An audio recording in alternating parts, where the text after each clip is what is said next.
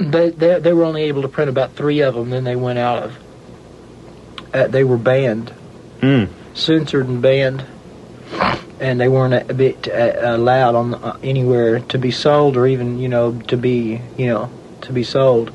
And they were stories about a man that he had a trophy room of human heads, and they had the heads hanging up, and the whole wall was just dripped with blood. But it was done in such a realistic and gory, horrifying way that they wouldn't let them be printed. And one about this one man who shot printer's ink into this guy's arm, and it was in black and white. And then this other one about this hand that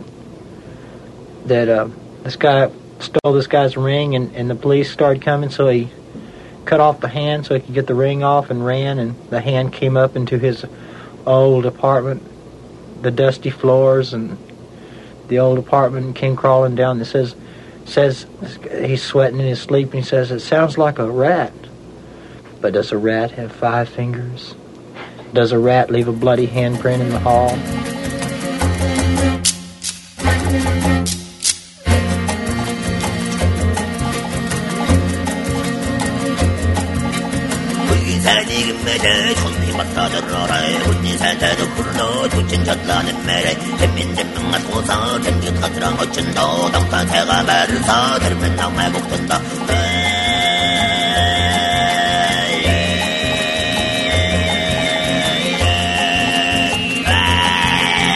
I should learn how to do some stuff for myself, but when your podcast is in the big time, you just hire everybody to do that. Man. Hell yeah. Make the money work for you. I feel like I call it spreading. I call it spreading the money. I try to spread all that Patreon money out. You're paying your brother? Yeah, we pay everybody $20 an hour, and hell yeah. Shit. My wife books the live shows. My brother is the studio producer. He's there. My cousin rips everything and posts it and does all the audio editing and shit. Okay. So does your brother just do the basement shows, or does he do the Sunday shows too? Yeah, he's there the whole time. I don't know why he does it. He has a real job and gets being at 8 o'clock in the morning, and he sits there until 1 in the morning. Hell yeah. While me and Brett dick around in the basement. He's always trying to get us to get. He's like, "Oh, when are you guys gonna fucking start recording?" And we just are sitting. Brett's doing dabs, and I'm fucking making everybody listen to Leonard Skinner songs while I sing.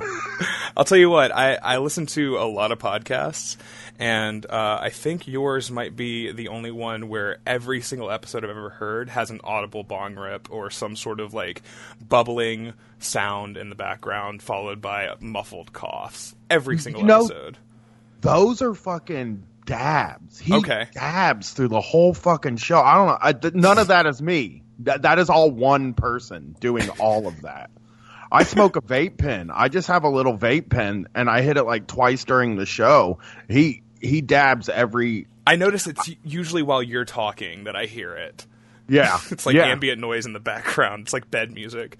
I don't know how he fucking does it. I have no idea how he dabs like that. I just... He's a higher so being. Much. He just doesn't freak out. We have these pills that this guy gives us. Okay. When we're on the road, and they're called suicide pills. Sure. And this guy flies out to our shows. He flew to Vegas to see us. He's flown here to see us. And he flew to New Orleans to see us. And he gives us these big handfuls of these pills that are probably 100 milligrams of THC. Okay. And Brett eats those fucking things, and he just calls them suicide pills. He's like, I can't even sleep when I'm on them. I'm just awake, and I can't stop. And I every time I take them, I feel like I'm going to die, and I love them. Man, weed got weird. Weed got really strange. I was going to ask you what's the guy's username, but I'm not going to do that because we're just going to do this as the intro. Yeah, I don't think he's even on Twitter. He's if you've ever listened to the call-in show, there's a guy that calls in named Chi. Okay. And he's a drug scientist. Yeah. And so basically he works at a legal weed place. He also gave us a bunch of research chemicals a couple years ago that are just sitting in a box in the basement I used to buy that stuff all the time off of off of Canadian prescription websites where you just comparable to Adderall. Okay, sure, and then you just get a fucking headache and you can't take a shit for 3 days.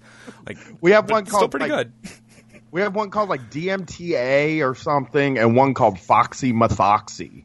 And I don't know what one of them are, and I am not gonna fucking touch those things. Hell yeah.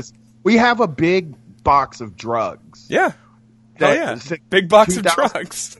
Since 2016. Actually, so last time we were in New York, I got a bunch of drugs and a shiv from fans. Okay. After the show, people just walked up and handed, I got a bunch of OxyContin, I got a bunch of Xanax, weed, which I've asked people to stop giving me because I just have so much weed. And who needs it? And Coke. And then a guy gave me a shiv. And that was a show we did with Chapo. And Will was like, why doesn't anybody give us drugs? Why don't we get drugs? And I was like, first of all, because you guys are nerds. And they think they're cops, yeah. Secondly, because no, I don't think anybody. I mean, just because people say they do coke all the time, I don't think they really believe it because they're nerds. Yeah, you know what I mean. God bless Will Menaker, but he gives off a cop vibe from time to time. Yeah, he didn't know how to pronounce zine. Okay, come on. Yeah, Zine. Zine. Yeah. Forever. Yeah, it's He does do drugs though. He's pretty good at it. He's pretty good at drugs. Nice. Of all the people I've met online, he was one of the more surprising because he looks so square and totally. kind of talks really square, but he does do drugs a decent amount. And Brett was just maybe if you did drugs on the air, people would give it to you because that's I think why we get them because they hear him coughing in the background. Yeah, and we made it such a part of our thing, when we started the Kratom Patreon. Yeah, because when we started, we were we're never going to get paid to do podcasting. That's never going to happen. But if we just talk about drugs all the time, maybe we'll get free drugs, and we'll work real people jobs.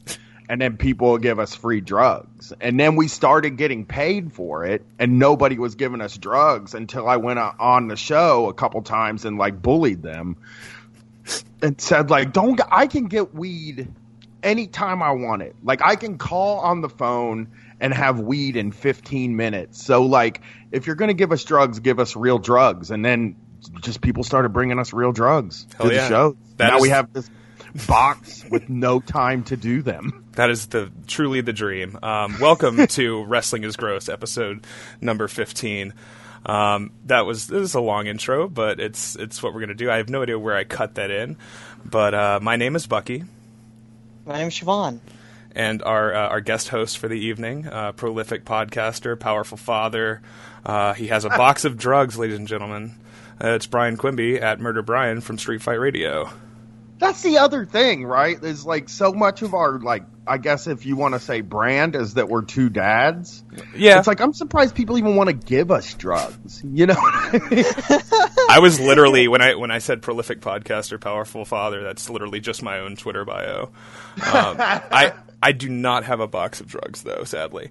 You have more than one though, right, kid? Yeah, I've got my daughter's going to be 4 on Sunday, and my son just turned 6 months. And I'm done. I had a vasectomy in February, as is well documented on this show. Very wise. Yeah. I think, I don't know how people do too. I'm kind of in awe of anybody, especially in your situation where it's you do one and you go through the whole hell part and then you're why not just do another one? Yeah.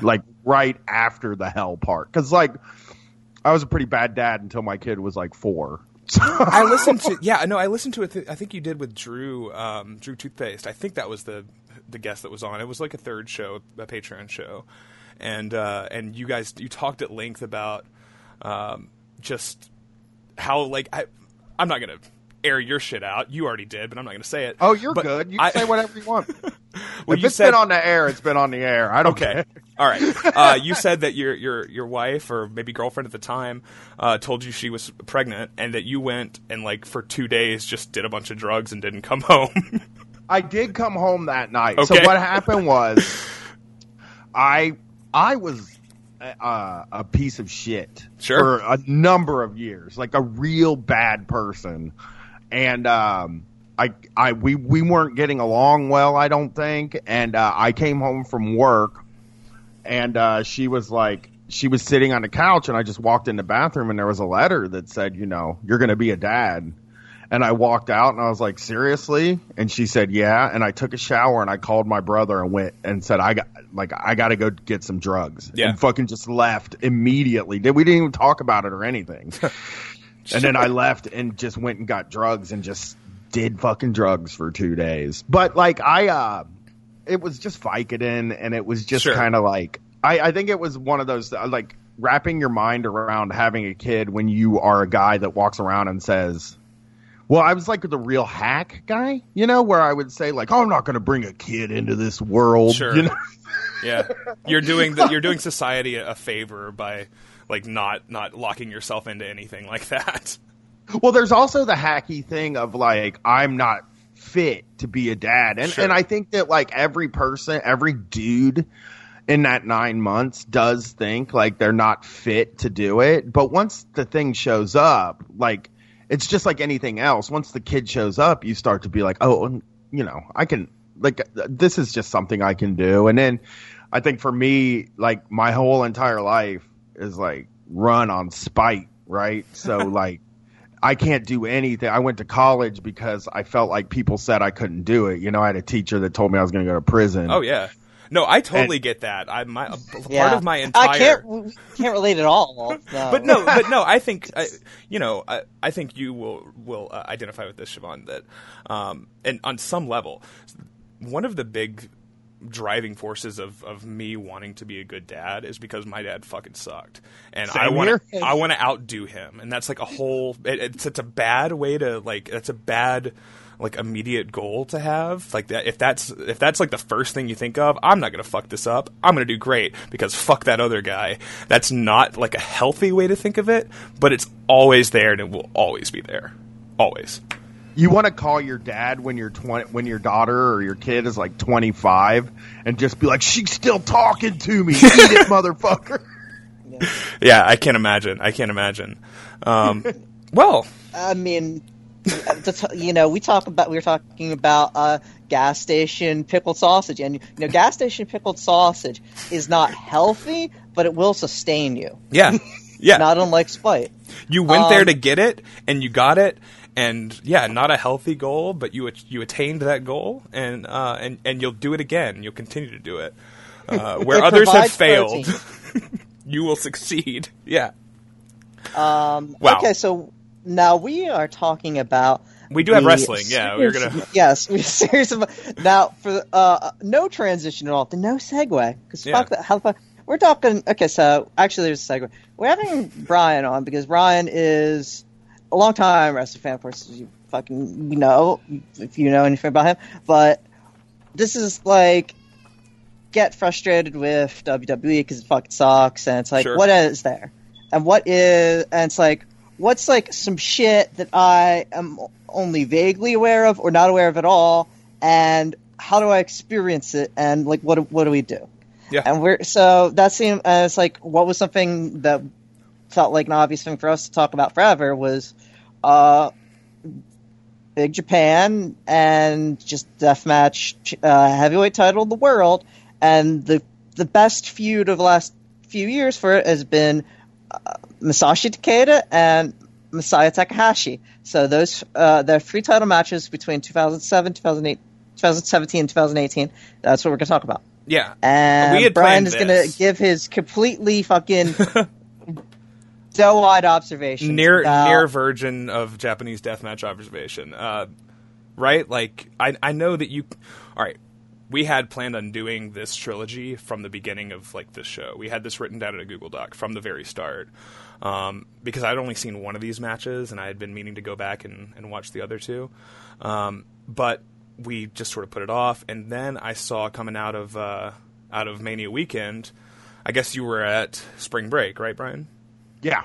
Yeah, I went to spring break. Yeah, that match was that's my first real death match. I'd seen Nick Gage wrestle Tim Donst in a pretty brutal match, but there wasn't a lot of there weren't any light tubes. Basically. We've referenced that. That was the Fans Bring the Weapons match at AIW, I believe. I believe I was there. Yeah. Yeah. So Thorne on the AIW podcast mentioned that people showed up to that show with glass and crazy shit, and he turned them away at the door and said, "You just have to put that back in your car," because that's not the kind of show he wants to do anymore. But yeah, I mean that doesn't count. This counts. You saw Jimmy Lloyd pull scissors out of his throat. It was crazy. When you were saying how I got into wrestling back in, again, I watched it all the time growing up. This is you go through those ebbs and flows where for a bunch of years you don't watch it at all. Sure. Actually the first thing I watched on TV that wasn't the news after 9/11 was SmackDown. I was so the first fucking public happy. assembly after 9/11. I was so happy that was on though. It was just one of those big things. But I quit watching after that, and I got back into WWE in 2013 when Brett, my podcast partner, he kind of was watching it. So I watched that WrestleMania with Daniel Bryan, and you will go fucking crazy. You will twist yourself up in knots trying to make WWE make sense before you drop it. It's a really weird relationship. How long did you watch it before you were just okay, I can't fucking do this anymore? Because I was 4 or 5 years before I said I can't do it anymore. Siobhan, do you have an idea? I got to think about this for a sec. On this last run, I was thinking it's been the Bryan Shield stuff. Yeah, 13, 14. Because that's everyone got hot back, and then I think all of a sudden it was crazy. It was so good.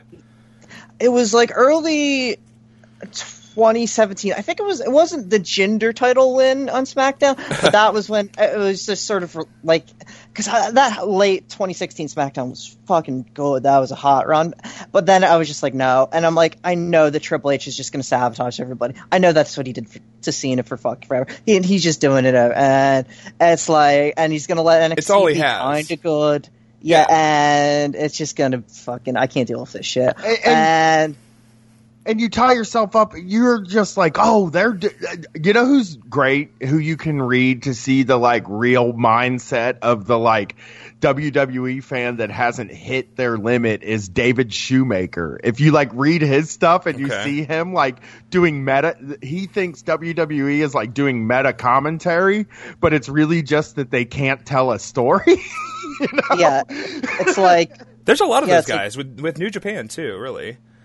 Right, yeah, you're right about that too. Well, that's one of the things that I was going to say after. So I gave up on WWE, and then I was very happy with Ring of Honor and New Japan for probably 2 years. But that's the path. That is clearly that is the path everybody sort of takes away from WWE. Yeah, and you know what? I still think New Japan's pretty good. I like it, but I do think that I think I need a variety of different things. Yeah. I can't just have one thing. I like watching New Japan, but I do think much like WWE, they have a style and they don't really go outside of it, and they don't do death matches. They don't do fucking ladder matches or anything like that, really, which I guess they're not supposed to do because it's Japan or whatever like that. But still, I want to see a bunch of different fucking things. So I think it's only been in about the past year that I've been super, kind of open to, all right, I'll watch a death match. I'll watch some death matches. I'll watch I'll watch Lucha. I'll watch CMLL or AAA or something like that. Oh, yeah. And I like that. You guys are probably going to hate this, obviously. But I like AEW so far. There's only been 2 shows, but I've seen neither of them. I can't say. Well, I feel like they do different things throughout the show. At the very least, I've gone to them too, and I've been in the audiences for them too. And there's kind of a thing when you're in a sold out major league you were in Vegas arena. That's right. Yeah, I was at All In too. And when there's something when you're watching WWE, I think the reason you tie yourself in knots trying to like it is because you do want to have that communal, that 10,000 people in a room watching very high budget wrestling, and you're like, just please fucking do it. And yeah. So I think a lot of people, I mean, I give AEW a pass on a ton of shit because I'm just like, just do something that is like, if we're judging out of 100, if you can just get a 70%, that's 100% to me. They are Dustin killing. Rhodes bled in that match, and that's like, all right, that's enough goodwill for a little while. Yeah, that is. Let's see how TNT goes. Exactly, like right. And will Turner let them bleed? I wonder. Was there blood on Rizzoli and Isles? I don't think it count though, right? Like, because they always say that if there's blood on wrestling, the thing that turns me off about AEW, one of the things is that, like, I think they're all pretty vehemently anti-deathmatch. You know, I don't know of any of the guys that are in that top part that are. I mean, there's Moxley. Okay, yeah. But he's not going to be like that. He's made it pretty clear he's ready to wrestle Juice Robinson while wearing trunks and knee pads. Like and he's going to keep doing that very bad tope suicida that some people have convinced themselves is not bad. Because I'm about to watch it tonight after we get done, and the first thing I said when I looked at Brett after he premiered in Vegas is like, "Boy, I hope he doesn't do that suicide dive anymore, man, because that is the shittiest thing in the business there." And Brett was like, Brett said he jumps out of the ring, lands on his feet, and then lays his hands on their shoulders. And I was like, that is exactly what it is. It's a flying push. Juice takes a good bump, I'll say that. And it's it like was fine. The Young Bucks used to, but they don't give a shit anymore. I mean, Matt Jackson, that thing of talking about, like, I want to be retired at 39. I'm like, I hate you so much, you motherfucker. You're going to retire. That nobody does that. How? That's your plan. It's like, if we worked for Ring of Honor for 10 years, we could retire. And it's like, you're 30, you're 29 years old, just talking about retirement. Well, it's such an anti, like, as far as, like, wrestling is concerned, like, you break down, like, career paths in wrestling and just the general attitude. You keep going until you're dead. That's what wrestlers do. And maybe you could say that this is sort of like, well, that's bad. These people are breaking their bodies because they don't make enough money and they don't have fucking health care. And that's all fair. That's all fine. And I agree with that. But I like watching people over 50 years old wrestle. That's my counter argument.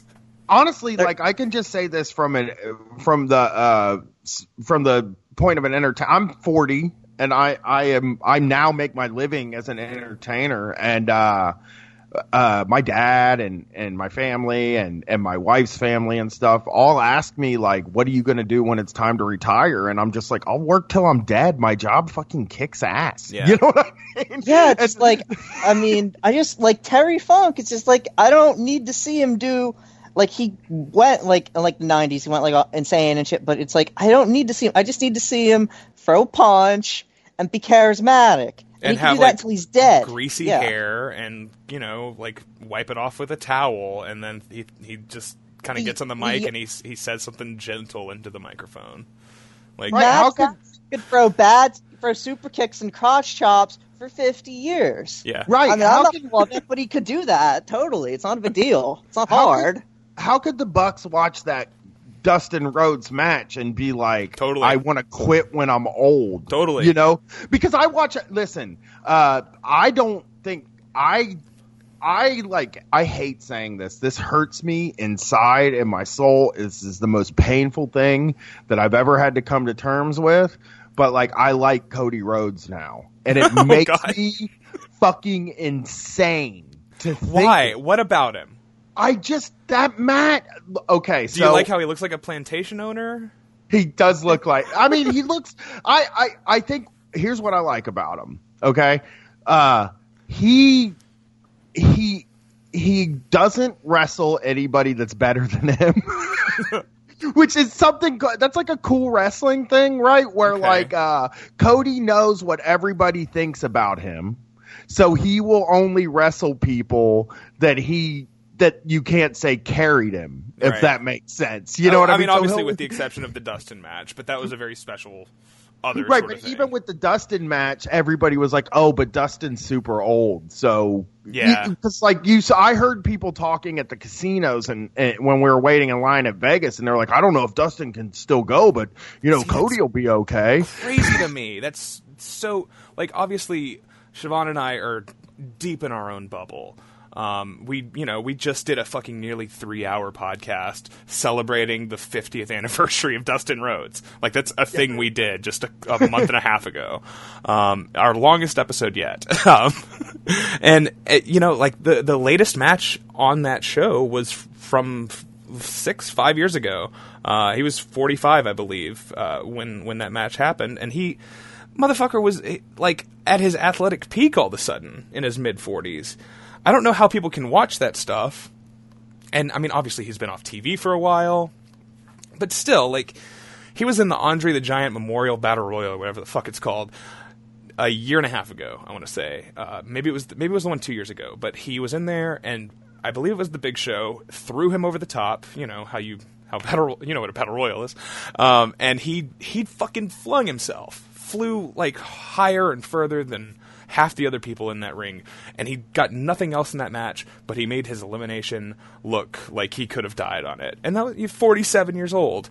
It's so crazy to me that is the fucking normal person narrative. And I don't talk to those people. I don't, and I should, because I want to get, I want to hear both sides. I'm really into it's hard hearing both sides, but I don't get it, man. It's hard. It's really strange because the only they're an odd group of people that go to these shows, the fly-in type of people, and it's hard to talk to normal wrestling fans that I know that I was walking in to the MGM Grand. And I'll even say it at All In, too, as I was walking in. And I walked by 100 conversations that I would fucking drown myself before I got involved in them. Yeah. But here's the thing. They all talk like podcasters, which I think that most of the AEW audience are podcasters. I think they sell 10,000 tickets in 20 minutes strictly to podcasters. And people without cable, because the Young Bucks got super over with really working class people, at least in my experience in Columbus, because they were on Ring of Honor. Oh, okay. I always came forget out about over that. the airwaves, and they were on there for so long that now when I talk to people who Brett's dad is a really great example. Brett's dad is a 60-year-old conservative guy that was a bricklayer that loves AEW and loves the Bucks and thinks that they're fucking awesome and thinks that Cody and Dustin are awesome. Brett can take pictures of the AEW shows when we're there, and he's like, "Oh, I can't believe you guys are there. That's so cool," It's so bizarre to me that the working class people are the people that WWE has inexplicably lost. And I guess that was always sort of McMahon's grand vision, was that he wanted middle class or better people to watch his product, right? Get it out of the dusty bingo halls, fuck the poor. He can't identify with him. He doesn't make his product for them. But I never would have guessed that this other thing would have. I always forget Ring of Honor's even on TV. I know they have TV, but I could turn it on every Sunday morning and watch it. I can't imagine doing that. I'm not a big what's his name? TK. What's TK? All right, you're not. I'm not a Kingdom guy.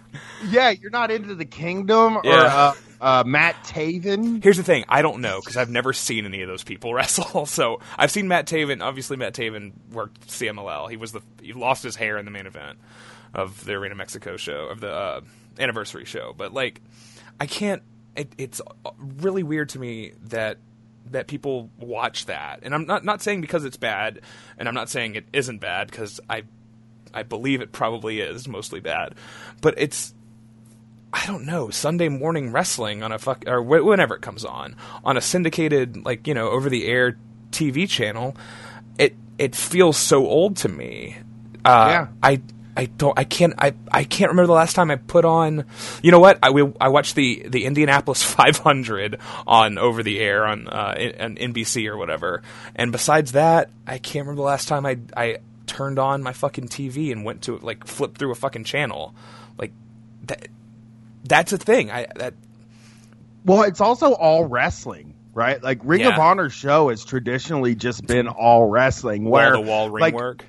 Yeah, say you're some person that's been on top of a roof all day and 100 degrees, and you're like, your fucking skin is blistering and the rubbers come off on your shoes, and you sit down and you grab a beer in your chair and you turn on wrestling, and it's a 15-minute Stephanie McMahon promo as soon as you turn it on. Yeah. Instead, if you're getting the Briscoes versus I don't know, fucking PCO and Brody King, you're gonna be like, all right, I recognize all of these guys. That sounds okay. Someone I've known in my life, sure. Like, man, and I think that's why I think that's why people are underestimating what the TNT stuff is going to be, because I think there's a lot of people that aren't counted as wrestling fans. There's a guy that lives the Rizzoli and Isles crowd, right? Yeah, well, there's a guy. So the studio we used to record in, that's for the radio station, was in like a pole barn behind a mansion. Okay. On one of the main roads in Columbus, and we used to go there and record, and they would have just like random guys living there in the studio. They just slept in the studio. And one of the guys that lived there just sat and watched Ring of Honor the whole time. Like, he loved it, and he couldn't wait for me and Brett to get in there so he could talk to me about Ring of Honor. And like, this was like Kenny Omega, Bucks, Cody period, and he just loved all those guys. He loved them. That's beautiful. And all he wanted, and it was That's when like I was adorable. I know, and it was when I was sort of falling out of love with them. So I would just stand there and be like, "Oh, I think they're great. Yeah, okay, yeah." Oh, I'm always nice to these people. I'm always. I work third shift at the Caterpillar warehouse, so like I am definitely like your definition of fucking working class. It's weird. There's this guy that actually stopped working there a week ago, but when I met him, he was wearing a Johnny Gargano shirt, and I was like, man, this is fucking weird. Is that because 2 years ago nobody knew who Johnny Gargano even fucking was? Oh shit, I gotta. Hello. You're here. I hear you. Yeah. Okay, had a cool sound happening. Johnny Gargano is like a not a household name, but this guy was wearing this shirt, and I kept thinking, that same day I was wearing my MDK Nick Gage shirt. So the two sides of the same coin, I guess. And I was thinking, like, do I mention wrestling to this guy? Because in my head, if you're wearing a Johnny Gargano shirt, then you are a lot closer to an AEW fan or whatever than like the person wearing a John Cena shirt. And I was like scared to mention it to him. And then I ended up talking to him, and he was telling me how he watches Stardom, and I was just like, oh, this guy's just a creep, Yeah, no. Yeah, you never know. I went to Stardom at WrestleMania weekend, and I saw a guy in a black trench coat, and I was like, have some self-awareness, buddy. The anime convention the hand check. Fitting sweatpants. Yeah. Are you familiar with the hand check at like anime hentai conventions where they'll play some fucking hentai on a theater screen, and they'll go around with a flashlight and like make sure nobody's jacking off. Yeah. I may have some of the details wrong. I haven't. It's not really. Now, I'll tell you something that people hopefully weren't jacking off to, and that would be August 17th, 2017, for the Big Japan Deathmatch Heavyweight Championship. Pains. I fucking wrote the stipulations down, and I got it. I'll bring them up. Fantastic segue. The stipulation is light tubes and glass panes deathmatch from Nagoya. Yes, I don't know the venue here. Nagoya something hall. Yeah, from Deathmania 4 2017. All right, so I appreciate you trying to bring it back around, Siobhan. I think your segues are getting better, but at a very slow rate. Yes, I don't. We'll find a way. Yeah. I don't know, because this is let's get to this is a fucking good conversation. I'm not trying to derail the conversation. At all. But also, this is like I don't know what to do. Well, no, it's interesting. I'm curious. Do either of you think this could get over with a working class crowd? Yes. Yes. I mean, I saw Takeda coming out to Korn when I saw him. He doesn't come out to that, obviously, on BJW, but seeing him come out to Korn freaked me out. And now he's just like, this kind of thing. Well, first of all, this kind of thing would freak out anybody that fucking watched it that doesn't know what's coming. You know, it's a freaky fucking thing to watch. It is scary. My wife won't even look at like pictures or GIFs, and like she follows the podcast account, so sometimes she's like asked me to not do anything super gross on there. But yeah, this is, what is it? Masaya Takahashi comes in as the defending champion against Masashi Takeda. So we're not going to run through bit by bit on every one of these matches. You watched all three of these, right, Brian? I had two of them. Okay, but but can I ask like how popular Big Japan is over there? Like, what is the what's their do they have TV, and like how big is it compared to like All Japan or New Japan or something like that? Because I'm really curious at how mainstream this deathmatch stuff is over there. Siobhan, you go for it. It's not super mainstream. Like they're okay. So their big show of the year is Sumo Hall, like pretty much everyone else's, and they usually get about 4,000 compared to DDT can get 10,000. Usually they get like 7,500. All Japan was getting 7,500. New Japan could sell the place out. Right. Yeah, and but it's also a weird combination of it's a weird product, but if you go to like their Korakuen Hall shows, like those do as well as anybody's. It's cultish, but it's sort of a combination of things, and it's also like we did when we did the FMW shows. I mean, those were 60,000 for exploding barbed wire. Yeah, they were selling out a baseball stadium. Yeah, I think it's like a level of violent, and it's like if you ratchet it down a little bit to like a level where it's just like barbed wire boards and stuff like that, and occasional glass panes, I think they could probably get better. I mean, but it's like they don't need to. I think they're doing fine. I think all right. So as far as TV is concerned, the TV for a lot of wrestling in Japan is very strange because it's on cable channels for the most part. And like cable is like a weird thing over there where they sort of don't respect it. I've heard this before where people are a lot less likely to pay for television in Japan compared to how they are in like North America. So I think the like actual target audience for TV is a lot smaller. I think also a lot of it airs sort of in the middle of the night. Maybe that's due to like some censorship regulations. I really don't know. This is again, these are always questions that you would ask Connor because he for some reason knows all this stuff. I don't think them removing light bulbs is would make, like, I don't think that would make them any more popular. I wonder. I'm sorry. No, you go, Brian. Go for it. I wonder if 4,000. I mean, I don't ever see 4,000 people showing up for this in the United States, though. Like, it's really incredible to me that they're even able to draw 4,000 people. I think, like, if you ratcheted it down like 6 notches, everything that's special about it goes away. You know, because there's something really special about these guys doing this. You know, for sure. And if 4,000 people show up to see something this gruesome. Like, I would never fuck with that formula. I think it's incredible.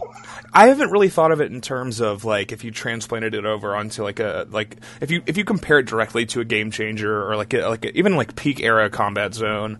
CZW in, 2003, they were pretty, at least for their bigger shows, pretty regularly selling out the ECW arena. But that's only 1,200, maybe, like, tops. Yeah. And that might be a work, so that might be a gimmick number. It is pretty remarkable when you put it that way. And And yeah, they build they build stars, Brian. They make superstars. Yeah. It just seems like Big Japan Wrestling knows how to create a superstar. They're not just relying on the brand over there. They can create a superstar.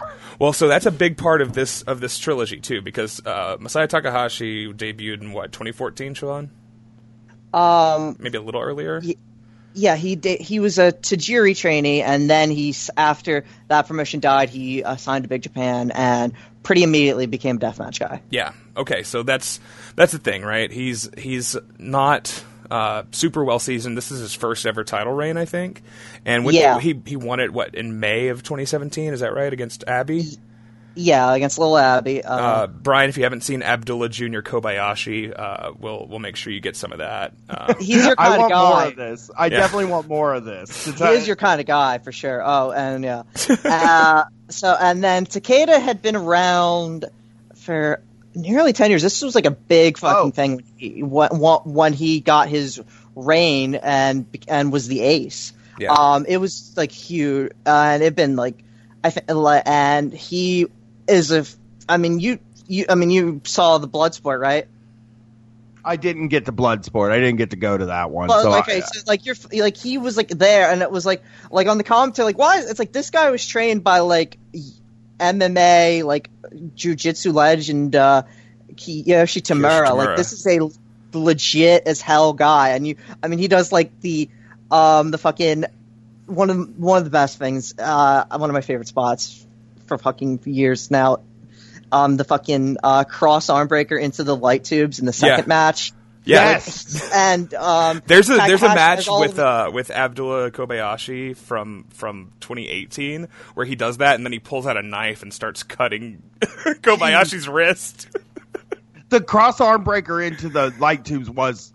I was the first thing I thought was like, he's gonna fucking submit this guy in this match. Like he's gonna submit somebody. It seemed like out of the realm of possibility that you would do a submission finish in a match like that. Yeah, you don't see it often.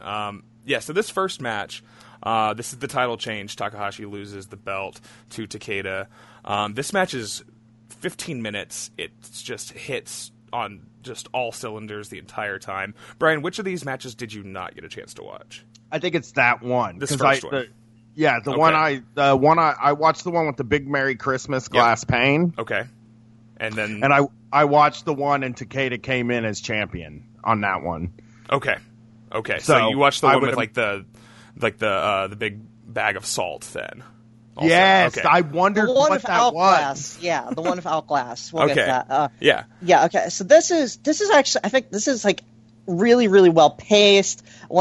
I love like the transitions on light tube. Like there's a spear where Takeda, and he nicks his arm too. He definitely ends up, but he gets Takahashi in the gut with a bundle of light tubes, and that changes momentum. That's a beautiful transition. That's really good, and a lot of, like with the Takeda, he can use his grappling. He can work that in. Takahashi was a judoka. He has some great. I didn't know what his background was. That we will see a nice throw in one of the later matches. So this first match really sets the stage for the other three. We won't stay on this super long because our guest here has not seen this one, which is totally okay. Three matches it's a tall order. I just want to point out a couple of big things. There's a moment where Takeda, there's a pane of glass in the corner. Takeda takes his forehead and rubs it across and draws a cross with blood with his forehead. That was pretty cool. Just shout that out right quick. This is a recurring bit where, at least between the first two, where Takahashi sets up a light tube log cabin. Yeah, because they don't have those pre-made. Yeah, so exactly. Usually those are taped together like by some dirtbag cousin of Ian Rotten, not like lovingly arranged by an artist mid-match. But that's, that was beautiful watching him do that and watching his precision and just, fantastic stuff. We get one of these in each of these three matches, your New Japan strike sequence. I'm willing to forgive this kind of stupidity if it's kept relatively brief, and both guys are bleeding like they just got shot in the face. Shots are stiff, stakes feel high, it's fine. We get the recurring moves here a lot. Takahashi does he lifts a guy for like an atomic drop or backdrop and then swings him down face first into the face buster. That goes into the log cabin of light tubes, and then he picks Takeda up and does like a ripcord rainmaker setup that leads into an Ippon-zei, or is it an Ippon-zei? Is that right? Yeah. Okay, because I know Connor likes to make fun of me. Second shout out to Connor. He always knows the name of the different judo throws. And then, so I noticed also, not to stay on this too long, but I noticed Takahashi has a way of setting up props. He grabs a ton of chairs to sit a pane of glass over them, and he grabs them and he knows exactly where to put them. He's got like a grace and a coordination that like a Marcus Crane, for instance, does not possess. And he looks like a fucking architect in there. He's got a very smooth. He moves from point to point so well. Really, really fantastic. And also, this pane of glass I think has thumbtacks glued on it. Is that right? Yes, those are the gold thing, which is so weird and so like creepy. Like, it looks like Elmer's glue is just smothered on this. Oh yeah, it looks like, and they jerked off an elephant for sure. Yeah, it's they've had better props. This is not like their Iron Cage of Doom or something. Yeah, that can like sustain like 500 pounds of fucking Ryuji Ito and Little Abby. Yeah, they've had that. I need. Go ahead. I need an Iron Cage of Doom match, and I need this match. Y'all gotta send these to me. Yeah, I'll send you the Cinder Blocks one from last year. That's one fucking so funny. In the Little Abby Takeda feud up to their big title match, and I'll send the tag Takeda, match, right? The tag match. With Kodaka and Takumi Sakamoto, and one of the knives. I mean, they were pulling knives out on each other all during that. That's become a thing Takeda does, is pull knives on people. He used to be a box cutter guy. He's a scissors guy in this mostly, but knives, especially in that Abbey. Like a Wusthof butcher knife. Really, I think I want to say that what you were saying, Bucky, just a minute ago about the grace at which they set things up. Like it's almost like in a lot of the death matches I've seen, just watching like old Tournament of Death stuff, and like just a few, because I saw like a Moxley ones. Like I went back and watched a lot of those death matches years ago. And it does feel like they take such a long time to set things up. But these matches, there's never a point where you're like, God damn, is this guy going to like build a fucking house or something like that? Everything gets set up really fast and it works within the match. The match doesn't feel like it's slowed down because of the deathmatch stuff, Yeah. And that just comes from like I guess from Big Japan, this is like, these are pro deathmatch guys. Like an indie guy is like working maybe at most like is gonna work 15 death matches. They're not that many because they got other shit to do. They got pizzas to deliver and shit. Like they got like fucking, these are Takahashi's working 100 times a year maybe for Big Japan, and roughly 60 of those are going to be in some kind of deathmatch. Maybe it'll just be like tubes and trash cans or something, but it's like you learn to set stuff up for just like, and like the little like TV like taping arena in front of like 200 people, but it's like that's when you figure that out, and it's not even like a dojo thing like they're torturing. It's like after you finish washing Jackie Numazawa's balls, you better figure out how to put up those the tubes and the chairs. It's like, no, you just like repetition of just like actual job. It's like the professionalism is one of those things where it's weird, and sometimes it's a little off-putting because it's like it's harder to get into when you like compare it to like Necro Butcher and Toby Klein. It's like those are just those guys don't set up spots. Yeah, they don't. They're guys that are just like going to die painfully, where these guys are like, I mean, it's a match. Anybody who says that death matches aren't real wrestling, and I've probably said this in the past, I'm sure you could probably, I don't know where you would hear me say it, but in just conversations like, oh, that's not real wrestling. Mainly because all of my exposure to it until a couple years ago was Stranglemania. Have that is real wrestling. Yeah, that is. Come on, that was all I saw. Because it was like Foley and who was on those Stranglemania match? I can't remember who was on. Onita was on one. Foley was on them and stuff like that. Have you seen the videos? I watched one of those Stranglemania like VHS tapes in like probably 2000 or something. The one with the FMW matches where they just do commentary over them? Yeah. I can't say what exactly was on those, but I know that I think one of them had Cactus Jack and Terry Funk. Yeah, it did. And I loved it. I thought it was great, but like... didn't they call him Cactus Sack? Yes, yeah. And Drunk Terry Flunk. There you go. I think is what they said. I haven't thought of that stuff in years. The funniest match on there is, I don't know who the guys are, but they call them Ponderosa and Swedenhouse, and they're two big fat guys. And just the whole match is them talking about how they're fat guys. And it used to make me laugh so fucking... I don't know if I'd laugh at it now, but goddamn, when I was a teenager, I thought it was the funniest thing I'd ever seen. So Ponderosa versus Swedenhouse, if I'm not mistaken, is Headhunter A versus Headhunter B. Yes, it is. I was like, two fat guys. I'm like, yeah, it's the Headhunters of Kanemaru. Yeah, they called them hungry. They said the H's stood for hungry and heavy. Yes. Yeah, we're actually going to cover like probably that match, that famous IWA Japan match between the two of them, when we do our Sweaty Fat Fucks episode. I think like.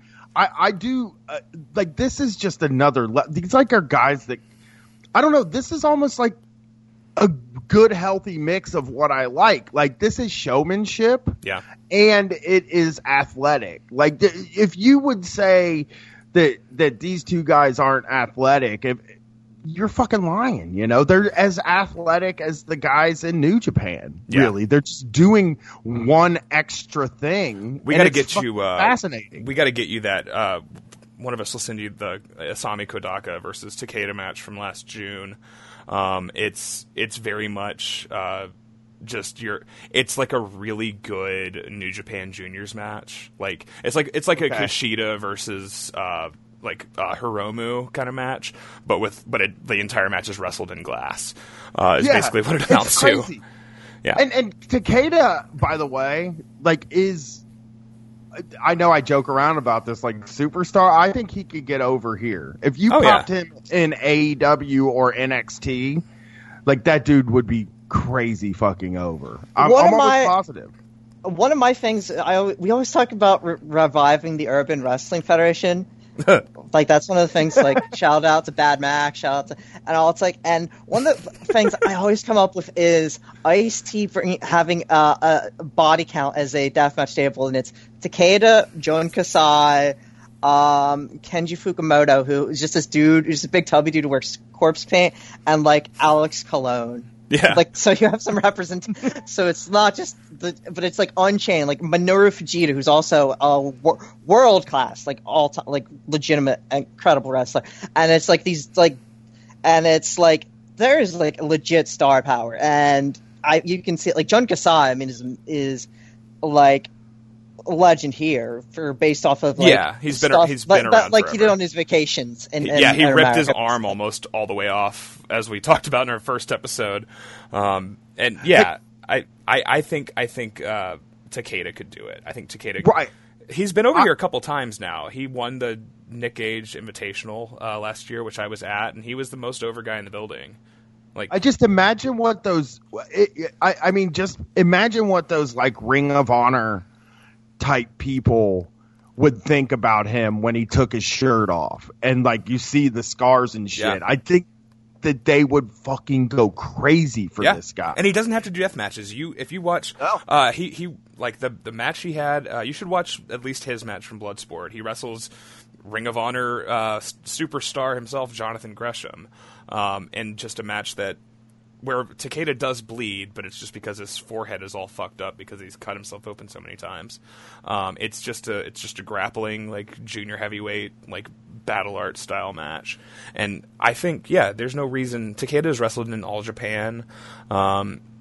He dishes around in, like, DDT and other indies and does non-death matches. He would be fine. He doesn't have to cut himself to get over. No, and he could. I mean, like, I'm just using Ring of Honor as, like, the example because it's a place that I could see it happening at. Yeah. But he could, at Final Battle every year, he could do a fucking death match. Yeah. That's the only one he ever has to fucking do. Yeah. And the guy, I think he could be very over. I think he's great. And, like, when you see him in person, you fucking, like, just know that he's important. It's very weird because I didn't know. I'd never seen a single one of his matches at Spring Break, and then he came out to Korn, and you were transfixed. Yeah, that was a little while that he came out to Korn. I had seen Jimmy Lloyd wrestle, and the different boy. He's. I hated him. Oh, right? Yeah, because I know it's a guy that y'all know. I know you guys hate, but Lanza turned me off of him in a weird way. Oh, because man, he was influential. He influenced a lot of my very early kind of moving on from WWE kind of opinions because I just... It's before you saw his post about Ferguson, right? Well, yeah. Well, you catch that shit. Well, you know what I think? This is weird. I'll do like a little tangent on this, but you guys, I don't know if you two know, but I am doing a podcast right now about shock jocks. It's going to come out in October. Yeah, right, yeah. And it's called Jocktober, and I'm going to talk about different shock jocks. And Joe Lanza is like 100% just Opie and Anthony. Oh, like, for sure. Oh my God, his voice is the most fucking aesthetically and just everything about him, for sure. He listened to them. The dude had to have listened to him. He is doing their fucking act like almost 100%. Yeah, and like I'm sure that's why I listened to that show a lot, like very early on, because it was like putting on old shoes, you know? He is an old fucking shoe, an old racist fucking shoe, for sure. I grew up I loved Opie and Anthony. When I was a cable guy, that's like all I listened to. Weird. So, I mean, not that weird actually, but I weird because I can totally identify with it. I listened to so much Joe Rogan Experience when I was just like, you know, a dirtbag pizza guy. Like I would download those 3-hour episodes and I would listen to 3 of them on a single shift. And I was just me. like, yeah, we're the same guy. Yeah, yeah. Looking into a mirror that's got 10 years on top of it. Like for sure. I think that I never got into Opie and Anthony, but like, yeah, there's something about the path. That leads you, you know, to your ultimate fucking enlightenment. And along the way, you're going to listen to Joe Rogan talk about fucking, you know, hanging out in a deprivation chamber. And you're going to think, that sounds cool. I'm going to do that one day. And then you never do. And instead you, like, turn all of that off. You reject all supremacies. And you figure out, like, I don't need that. I don't need to listen to this guy. But you appreciate that you did and you grew from it. You know? Do you feel like you got, like, ultimately something out of listening to Opie and Anthony or Joe Lanza? I'll say this. Well, first of all, I mean, one of the reasons for the Shock Jock show is that I was highly influenced by Opie and Anthony, and so was Felix. And some people would say that me and Felix are two of the, in this sort of circle, two people that influenced a lot of other people. Sure. You know, and so yeah, I think I was influenced. I think this whole thing, the whole whatever you call, I don't say dirtbag left because it makes me uncomfortable. Yeah. And me and Brett are probably the only real dirtbags. I mean, we were the only ones that like had real jobs and shit. But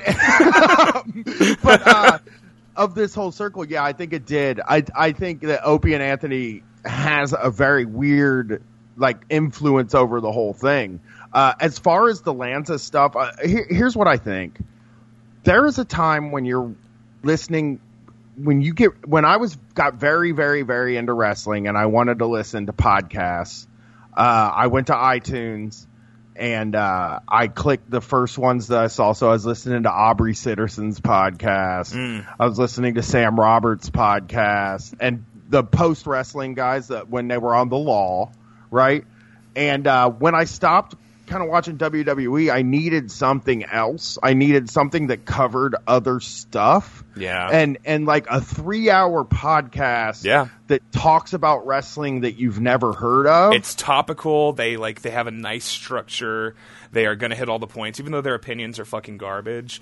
They they totally know, like, those guys have been doing this a long time. They know how to do it. Like, they know how to do radio, and I think that, like, I don't love a lot of their opinions, and I think they also, like, but to get back to why they came up is, like, he talks shit about Jimmy Lloyd, but it's like that guy. Crazy. I can't imagine Jimmy Lloyd being on his radar.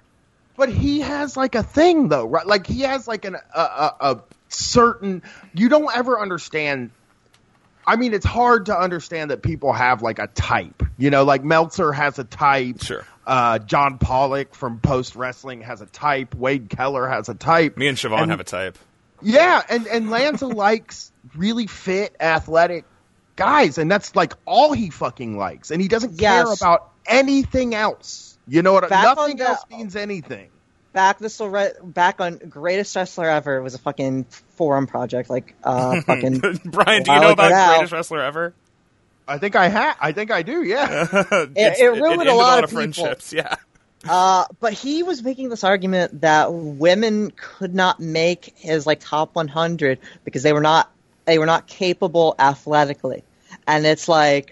Firstly, that's insane. However you feel like Manami Toyota, it's like fucking, or Kyoko in a way. It's like they're fucking Asia Kong. I mean, that's like, those people are beasts, like straight up fucking freak athletes. And you're like, but it's also like compared to what? Like, have you seen Will Ospreay, a man who has the muscle? He has the muscle definition of a fucking manila envelope. I mean, it's like what does this even mean? It just means that he's flippy, and it's like, it means, it's like, people are more athletic. It's like, no, they just do offense. People don't like the way they, like, Buddy Rose was like an amazing bumper, but he had, like, that guy, he didn't do fucking offense. He could have done a standing shooting star press if he wanted to. Jeff Hardy was doing, like, the Hardy brothers were doing the 450s, like, in the 90s, and it's like nobody thought of them as particularly athletic, even though they were both, like, got college scholarship offers. Well, see, here's the thing: they didn't do a backflip and then land on their knee and pose. Like, it's all a facade. Meltzer and Lanza both. They have this thing, and like, I can tie it to a type of person that I've worked with in my life. You think there's like a greater psychological reason for this? No, it's in a way gullibility a little bit. No shit. I used to work at Chuck E. Cheese, right? Hell yeah. Hell yeah. And there was this guy that I worked with that was just moving up the fucking ranks. You know what I mean? He was just getting raises constantly, right? And all he did all day was, every time the manager looked at him, he walked really fast and started pointing at stuff. He never did any work. He never did a fucking thing. He walked really fast and pointed at stuff, but the managers were like, oh, shit, I just like to see a guy that walks really fast and points at stuff, and that means work. And, like, so I think a lot of these dudes that, like, really like Kenny Omega or that really like Will Ospreay, like, of course Kenny Omega looks like he's, to me, Kenny Omega looks like he's doing a lot because he runs very fast. He does that little hop before he runs. Like, he gives you the illusion that he's gaining speed. Yeah, and he just run, and those guys just run really fast, and they move really fast, and they just don't run out of breath. Or whatever. They like have good cardio. And, when cardio became the number one thing for wrestling, it all died for me. You're exactly right, though. That is what they like. They would never admit this, but essentially Joe Lanza likes to watch people with good cardio. Yeah. He should just watch people do fucking CrossFit then. I know. Yeah. I know. Now that's a podcast to listen to.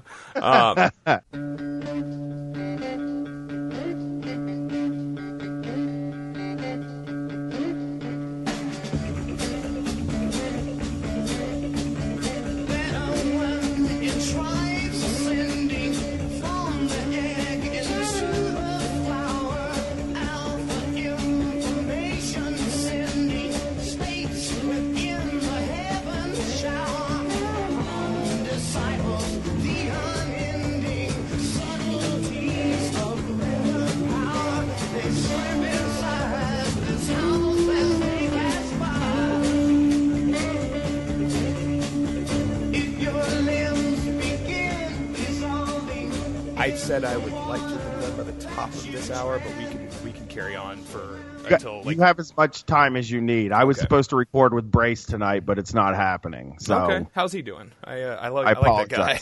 I like that He's guy a lot. broke, but when he records with me, we send him money, and I'm going to send him some Jewel pods. I haven't seen him since. Me and him haven't been able to do a show together for a while, so we haven't been able to talk. But he's the best guy in the world. Is he still out in like San Francisco or?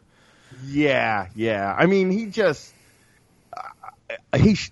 I'll say this: he should have sold the rights. His life. Yeah. Yeah. No, I love that story. If people don't know what we're talking about, Piss Pig Granddad is obviously. If you don't know what we're talking about, I'll just lay it out real quick. He's just a weird Twitter fucking weirdo, like who posted jokes and then decided to go and fight in the what is it, the Syrian like liberation army? What's the name of it? I can't even. He went to fight for the YPG, which is a Kurdish. Yeah, which is. I mean, I'm not going to get, but it's like mostly fighting ISIS and the sort of like primarily fighting ISIS, and it's like, well, ISIS are bad, and it's like, yeah, they're not like it's like complicated, like Assad's army or anything. It's like, yeah, it's very difficult. Like him actually going over there, so he dropped all his shit and went over there, and he still posted from Syria and like went through like fucking military training. And then he came back, he went on some podcasts, and some fucking movie studio offered to like pay him to option his story for a script, and he told him to fuck off. And I think that like Jake Gyllenhaal was going to play him or something, right? Yeah. Yeah, and I'll say this for anybody that like is like, oh, he I've had this conversation with him a million times. Like, a lot of people think it was a conspiracy and that he's like CIA or something like that because he fought for the YPG because he fought for the YPG and they have some weird ties to something. And he went over there because he's a punk guy and he just does things. And he said, hey, those people say they're communist. I want to fight with them. Yeah. And that's like what it is. He's just a guy that does stuff. Yeah. He doesn't. Yeah, I would say, as with using my very fucking tanky, the YPG thing is like they're kind of fighting a either you die now or we'll kill you later thing. Yeah. I don't judge them. I really can't. I don't. And Brace is just like, he just said, fuck this, I'm gonna do it. I'm not doing shit. Yeah. I'm gonna do this and whatever happens. And you know what? I feel that. I don't think I fucking feel that. I can't. He went on punk rock tours when he was 16. He toured this entire country, 50 state or 48 or whatever states, and tours when he was still a fucking teenager. He is really just a guy that like we all wish we were. In a way, you know, we all wish we were just able to fucking I want to do this. I'm going to fucking do it. And I can't do it. He's seen shit we couldn't even imagine. And that's really cool. You guys still do once monthly with him, right? Let's go ahead and do a plug here for Street Fight Radio and the Street Fight Radio Patreon. $5 a month gets you all those third shows, access to, I believe, the Undercover Boss streams. Oh, yeah. Hey, look, I'll say this. It's one of my favorite things that we do. Yeah. I've only watched one, and I fucking had such a good time, and then I always forget that it's a thing. I know. People don't really take advantage of it. Most of the people that subscribe to that video tier are just doing it because they want to give us $5. Yeah. And I'm like, you should watch those videos. It's so fun. It's like we have the most fun doing that, I think, over any of the others. Call-in shows kind of fun sometimes, but the call-in show is 3 hours, man. It's so hard to listen to a 3-hour show. I say that as a person who has a 3-hour podcast. Well, I mean, it's hard to do a 3-hour show. Yeah. I don't know how you guys would ever do how you two would ever be able. I don't know how to do 3 hours without. Well, we watch 5 Dustin Rhodes matches. We have like a 20-minute piss/smoke break in the middle, and then I try to edit it, but then I decide it's too much work, and I'll just leave it all in. Yeah, I need callers to do like the call-in show is 3 hours out of necessity. You can't do a call-in show in 1 hour. Yeah. It's fucking possible, especially with our listeners who never want to stop talking. Yeah. And like 3 hours, I mean, that's why all those shows, all call-in shows are like, 2 to 3 hours, and 3 hours is easy when it's your job. But like when it's not your job and you have to go to a real job and you have to talk for 3 hours, right. My hat is off to you, because you have to prep a show. No prep goes into the call-in show. That's all the listeners driving that show, and it's very easy to do. We have fun though. I love doing this show. After we get off the phone, I'm going to work. Like go ahead. Do you get burned out though? Like I know all the time. I know you two do a bunch of pod. You do more than just this. Yeah, I was doing 3. Now I only do 2. People know the story. How often do you record? So we record this one once a week, once every 2 weeks usually. We're not on a strict schedule. And then the Bill Podberg Goldcast, of course. Everybody out there knows about the Bill Podberg Goldcast. We usually, since those can tend to be anywhere from 20 to 50 minutes long, we'll record 2 or 3 at once, and then I'll just release them weekly. But the editing stuff, it's like a whole thing. It's like a whole... I started this year burned out, like really bad, like in January, and anybody that works a real job is going to hate me for this, but I was so burned out, and I was like, I'm going to go fucking... I've done 3 podcasts, at least 2 podcasts a week for 8 years, and never missed a week over those 8 years. And any week you can say but there were weeks where a podcast didn't show up. That's because I was doing live shows 3 days that week out on the fucking road, and I hadn't had a vacation. So we scheduled one that starts at the end of this month, and I'm taking a radio guy vacation. I'm taking 3 weeks off. No, man, that's a long time. And look, it doesn't matter if you're not like you're not on a fucking corporate payroll, but you are adhering to a schedule. You are working a fucking schedule, just like any other person. And that is 8 years without a fucking vacation. I mean, look, I'm going on a few years without one myself, but like it's not easy. It's not easy regardless of what you do. My recommendation to people that have even real jobs is like when you start to get time, take a week. Like don't do that thing. So many people like have a real job and they get like 2 or 3 weeks of vacation a year, and they take fucking... it like when they need it. Fuck that. Yeah, I agree. Yeah. Or they take like, I just took off all the Thursdays and Fridays for this month, and it's like, no, take a fucking whole week. Just man. You want to know the real fucking brainworm shit is those people who let it build up and then they have it paid out as a lump sum at the end of the year. Those people are fucking stupid, and I cannot understand that point of view. I know a lot of people who did that, and it's insane. Dude, I didn't go to fucking... I just, like, stopped going to fucking high school and homebound because I can fucking go to every... I can't imagine that. That's, like, the most... I would fight those people on the street. I can't, like, that's unacceptable to me. Don't do it. Don't do it's not your thing. So nobody gives a shit. Nobody, you don't exist except just fucking watch TV. Yeah. Take the day off. Fucking watch TV. What are you going to do with that I always used to get so, like, fired, and Bucky working in a warehouse, you'll totally get this, is there's these people that work in these places that are like, I'll work all the overtime they'll give me. Yep. I'll work 7 days, 60 hours a week, 7 days. And then you're like, oh, really? You're probably making good money. And they're like, I'll make a shitload of money. Yeah. And then you're like, for what? Like, what are you doing? I always assume they're trying to pay their child support. That's what I always assume. Remember you get like those stories about like the San Francisco transit worker who works like 120 hours a fucking week and ends up making like $150,000 a year. Yeah, what does he do with it? I mean, he's literally just working every single fucking... Like, he's never not working. And he gets good at overtime and all that, but it's like... That's nothing for all of the work. Yeah. Per hourly, that's fucking nothing. And it's because he has to fucking pay for San Francisco rent and all of that fucking shit. Yeah, he's just trying to live a normal life. Yeah, that dude is not like some leech off of the government. That is just like...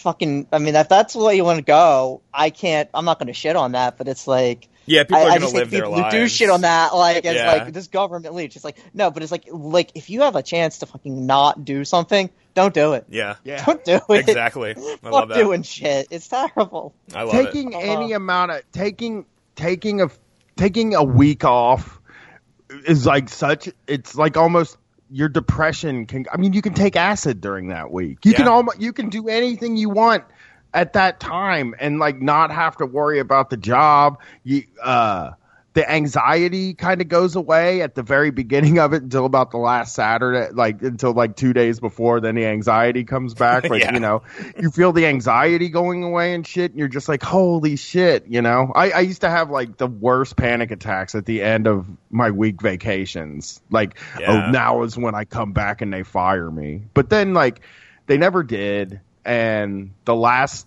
time I worked, I had 3 weeks of vacation. I took it all at the same time, and then the day I was supposed to be back, I quit. Hell yeah. And that's how I got out of the real work world. Yeah. I love that. So I took you so far off of the death matches now. No. I'm going to let you get back. I'll help with the segue this time.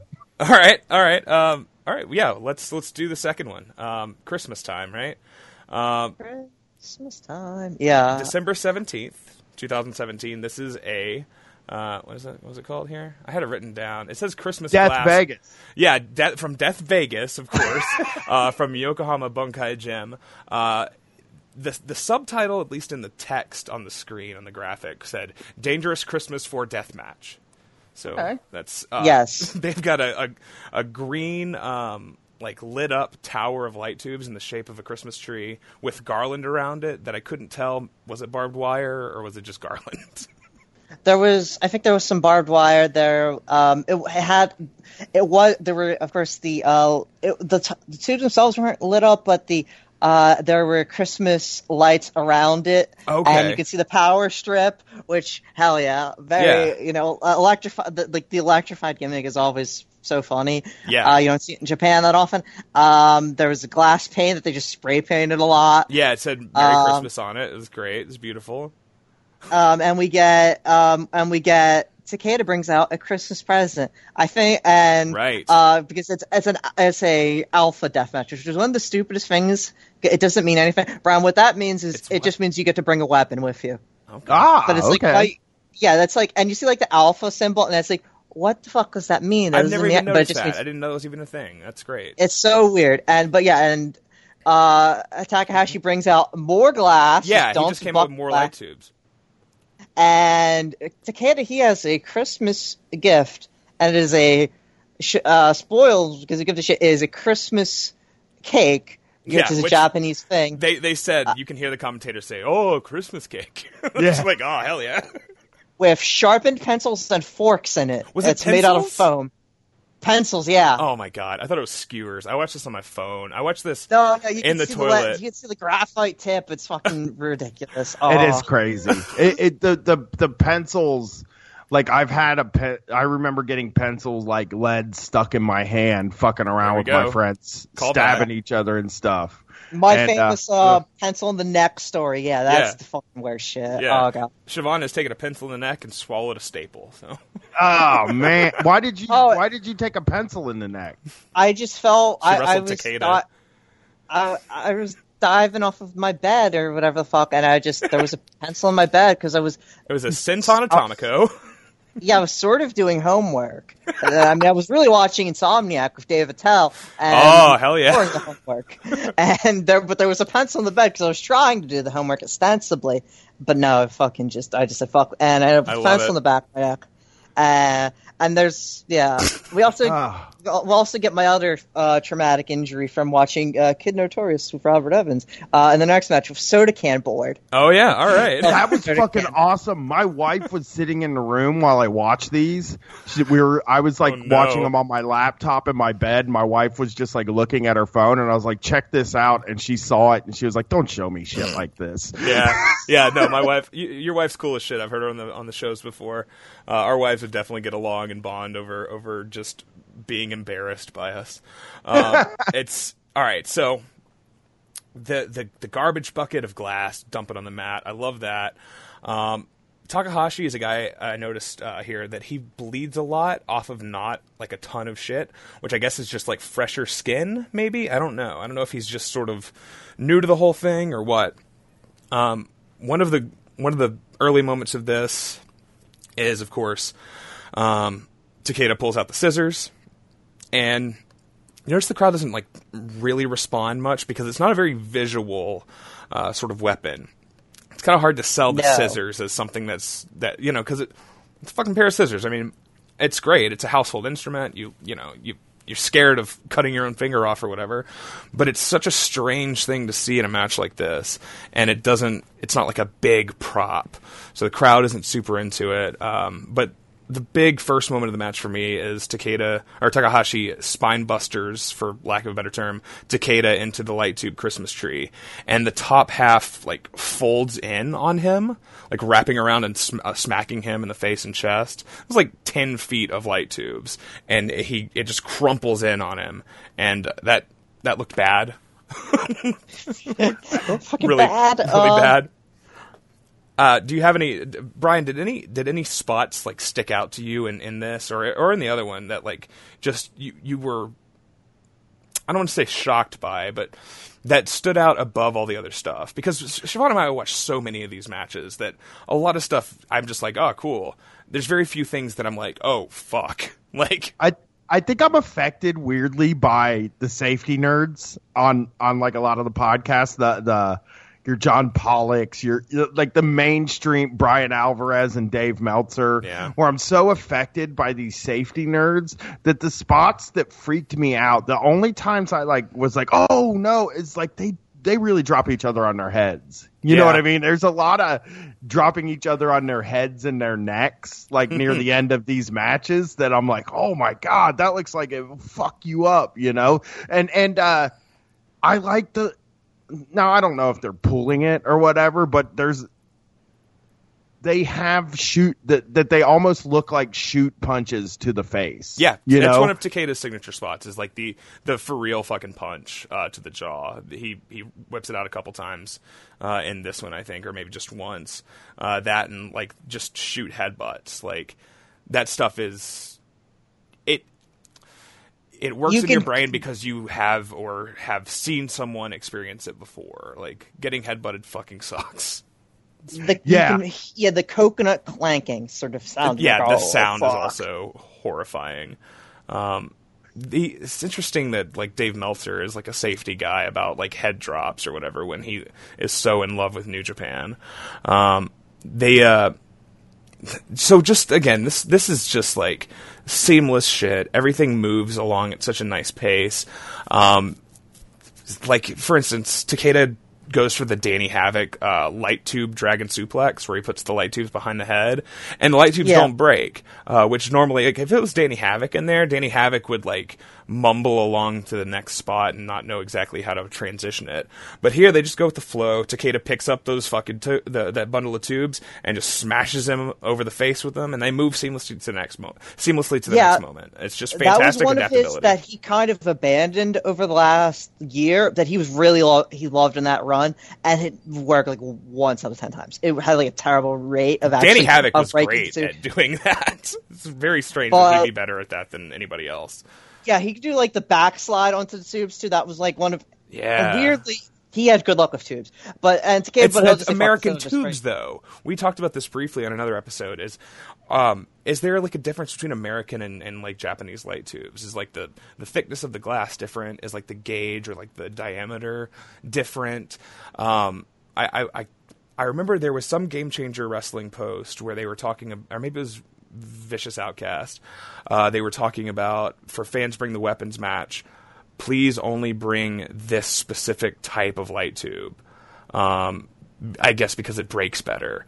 And it's the cancer dust too. There's like they claim that there's like a cancer dust in certain light tubes, so you have to bring a specific kind that apparently doesn't have the cancer dust in it, which I guarantee has the cancer dust in it. No, for real. Yes. When we would do them, because my friends were, when I was backyard wrestling, when we would do light tubes, we would always like just figure out a way, because usually you can like sort of break off the end part that goes in, that like, you know, conducts the electricity or whatever, that you could just sort of break that piece off. And then pour out all the dust, and we thought that was safer, so we would always do that. But it wouldn't look as good usually because the dust is fucking beautiful. It's an explosion of cancer. It's fucking gorgeous. I think you have to leave the end. Did it pop? Because when I saw Jimmy Lloyd and Takeda, those things were popping. Yeah. And it was such a cool noise. I didn't hear that on here, but yeah. Yeah, I do think there's a different sound to Japanese tubes. Nobody knows. Nobody knows the answer. They're to this more question. wind chimey. They're way more wind chimey. Yeah. Yes. They've got That's perfect, Saban. Yeah. Why did I say your name wrong this time? Tough. I've been saying it right. I've said her name so many different ways. It's okay. It's a dumb fucking name. No. It's a beautiful name. It's just hard to figure it out. The Christmas cake. I dozens of forks. I have skewers written down, but it was pencils. Is just so nutty. It's so strange. What is he? He ends up taking that backdrop into the facebuster move. The first match he took it through the log cabin of light tubes. This time he takes it kind of like balls first. Yeah, it's balls and stump. I was actually saying fucking as I kind of saw it, I was like, oh, that's the balls. That's the balls. That is, yeah, it's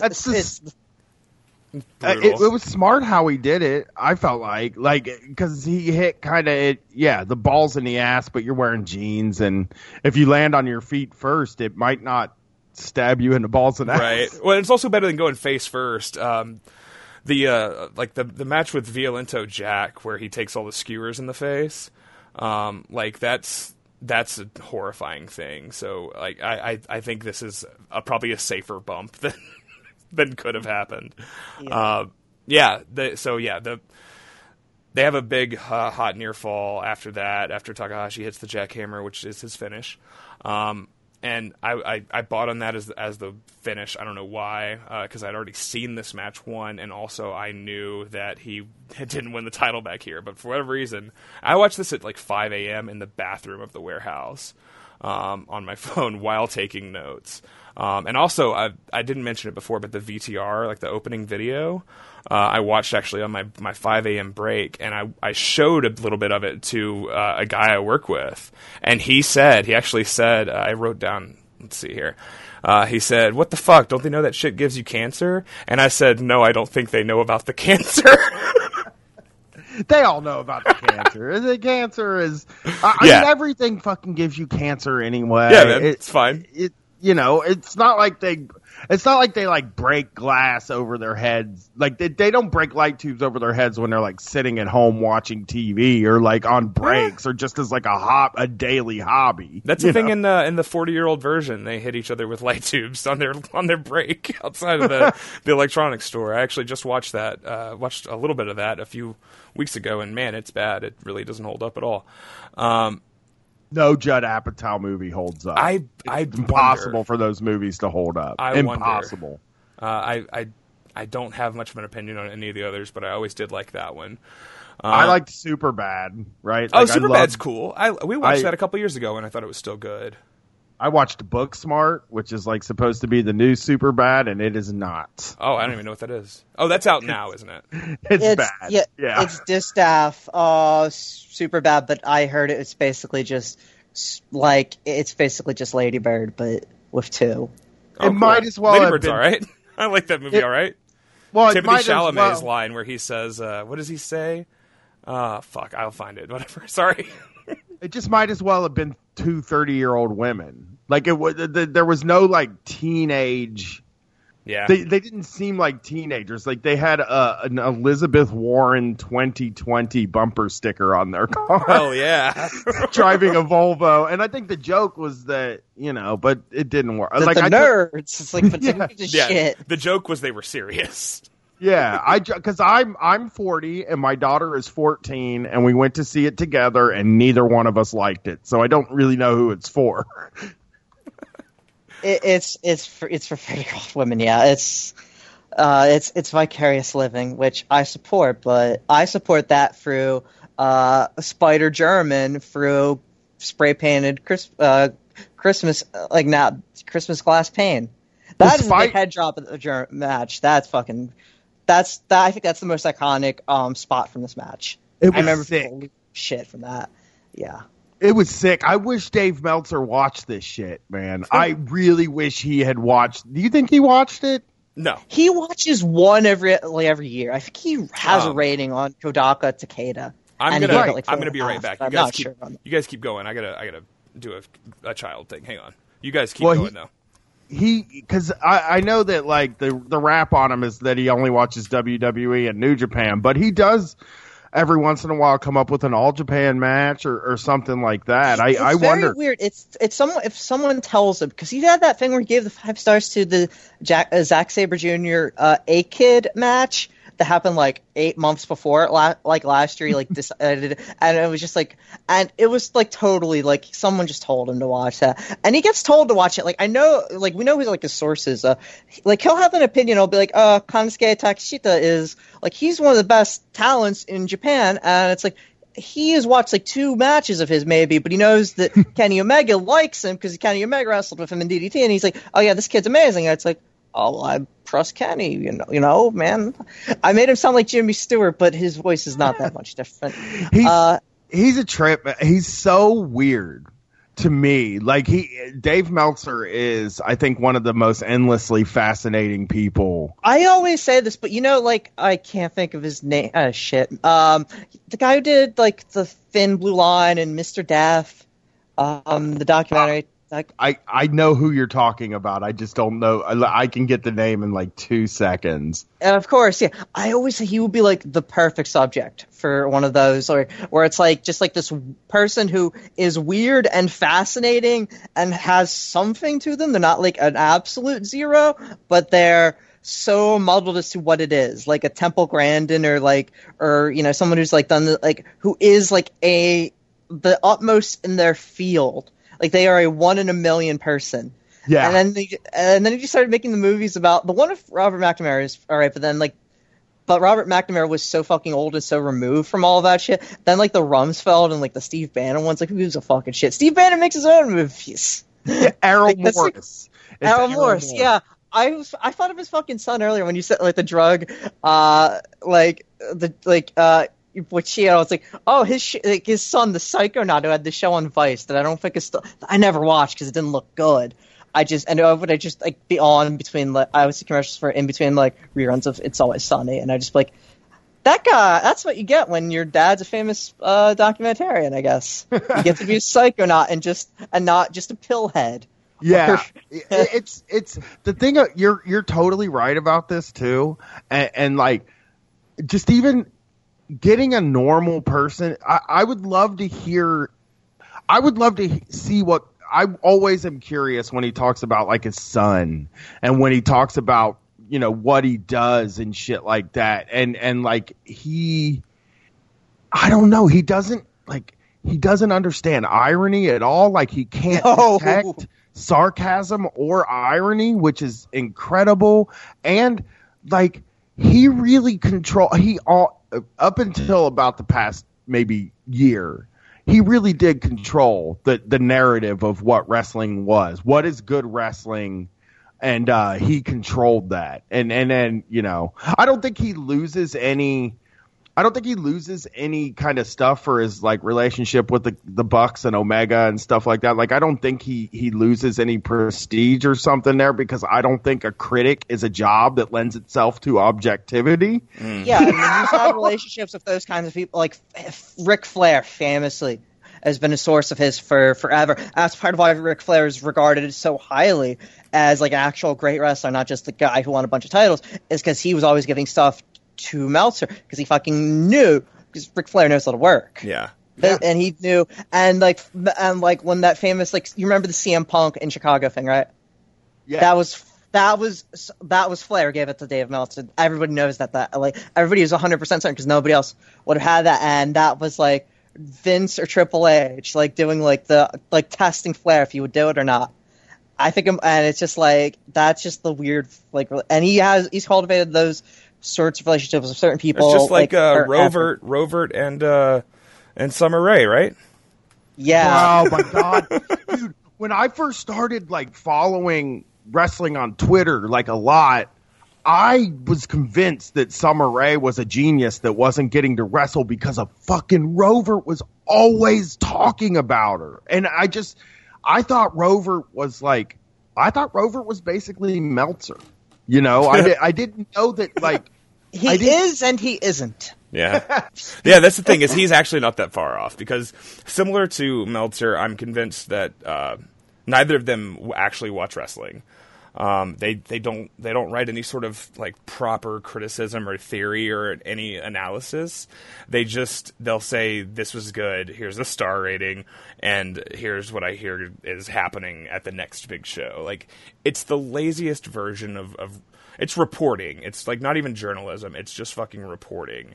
They're good info and disinfo. Like, one of the Bucks past, like, after Bushi criticized them, said that, like, nobody likes the all foreigner junior heavyweight tag matches. They never over, which is 100% true.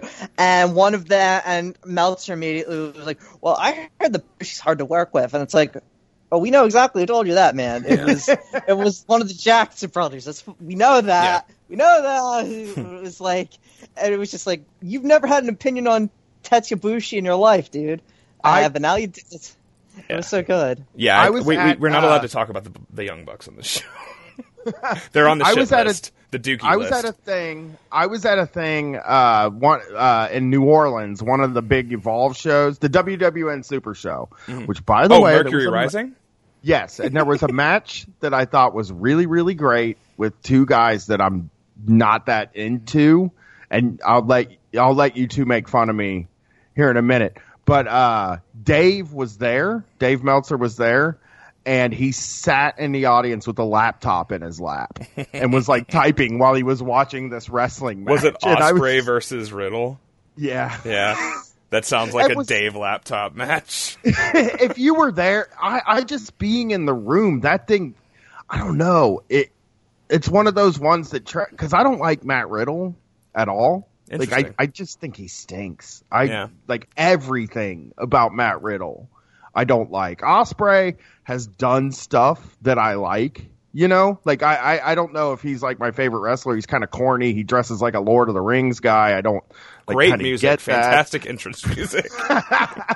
But I think Riddle, to me, is, like, they say he's WWE's next great superstar. That if they can create him into a superstar, that he's going to be the guy. But, like, he's a dude where I don't see it at all. And I'm wrong, more than likely. You know, it's probably me being wrong, but I don't see it. I think his gimmick sucks. I don't think he's that level of, like, star. I don't think he could be, at least not in that system. Yeah.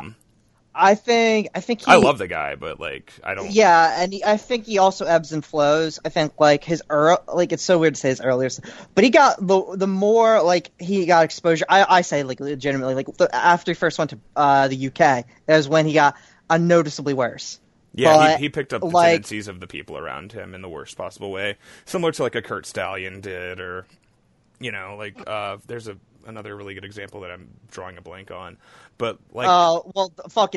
so easily we could just say David Starr. Yeah, David Starr is also, you know, and David Starr is corny as hell for other reasons, but, like, yeah, I think that Riddle is not the next big fucking thing there. I don't think he's the next big thing anywhere. I think he's like a mid-card dude, like a Dolph Ziggler. Though. Like, he drew, like, well, I don't know if he drew. I don't know if anybody draws in indies, but Riddle on top at Evolve made sense. It was some of the best stuff in my opinion, that they did in that period. And, like, you know, he was big in fucking Progress and VXV, is how I say that, WXW. Like, he's like a known quantity in like numerous territories. I think he was super over. He sold a ton of merch. Probably sold like all kinds of like was given lots of drugs, right? Like, I'm sure. Lucky. Well, that's just you know, that's the reason you go into show business, right? He can't. I don't think he can do stand in the ring promos. I think that'll be the issue. Is why you can't. Why I'll fit on WWE. Well, as that level. Who of this crop can do that?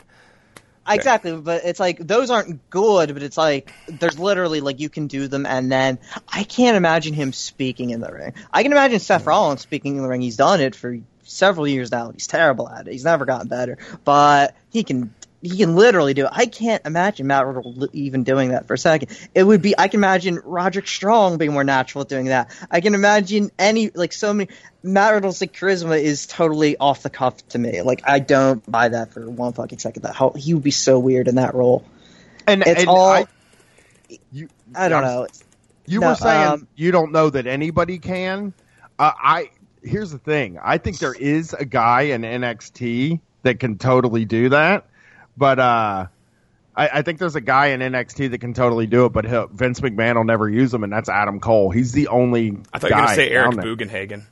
Well, Triple H loves Adam Cole. He reminds him of himself and of Shawn Michaels too much. He'll do okay. He'll end up get sabotaged by Triple H, but he'll give him enough of a run because he fits that sort of thing. All right, we got to start talking about Adam Cole. We got to start talking about Adam Cole. I got to go to work in 20 minutes, y'all.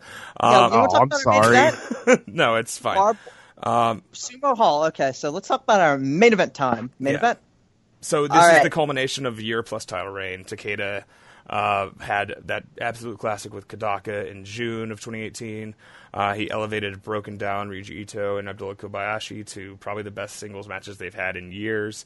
And then it also coincided with his awesome Freedoms title run with matches against Jun Kasai, the aforementioned Violento Jack match where he gets the skewers stuck in his face. Miedo Extremo on July 4th, of course, and then also won the Nick Gage Invitational, which I, as have mentioned before, was there for. So Takahashi comes out with a ball of barbed wire attached to a chain, which is more medieval weaponry. Yeah, fucking barbed wire meteor hammer, which kicks ass. Yeah, it's a flail is what I found. I Googled it, and apparently that's a type of flail. And he comes and a big bag of salt. Yeah, I thought it was. So he comes out with this big bag, and I thought it was a bag of concrete. Me too. At first I thought it was concrete, and then I racistly thought it was rice for some reason. I'm sorry. Rice. I rice felt bad thinking about it, but it's the kind of bag they put fucking rice in. Rice people probably put rice sucks in, not to Japanese step on. people. Yeah. Exactly. Thank you. Yeah. So yeah, BJW runs Sumo Hall like once a year or every other year or something. Once a year. This year it was later because there are renovations and shit. Okay, right. So yeah, we've got some cool shit out here. We got a fork board. We got a barbed wire spider web. We got a board with gusset plates and thumbtacks on it.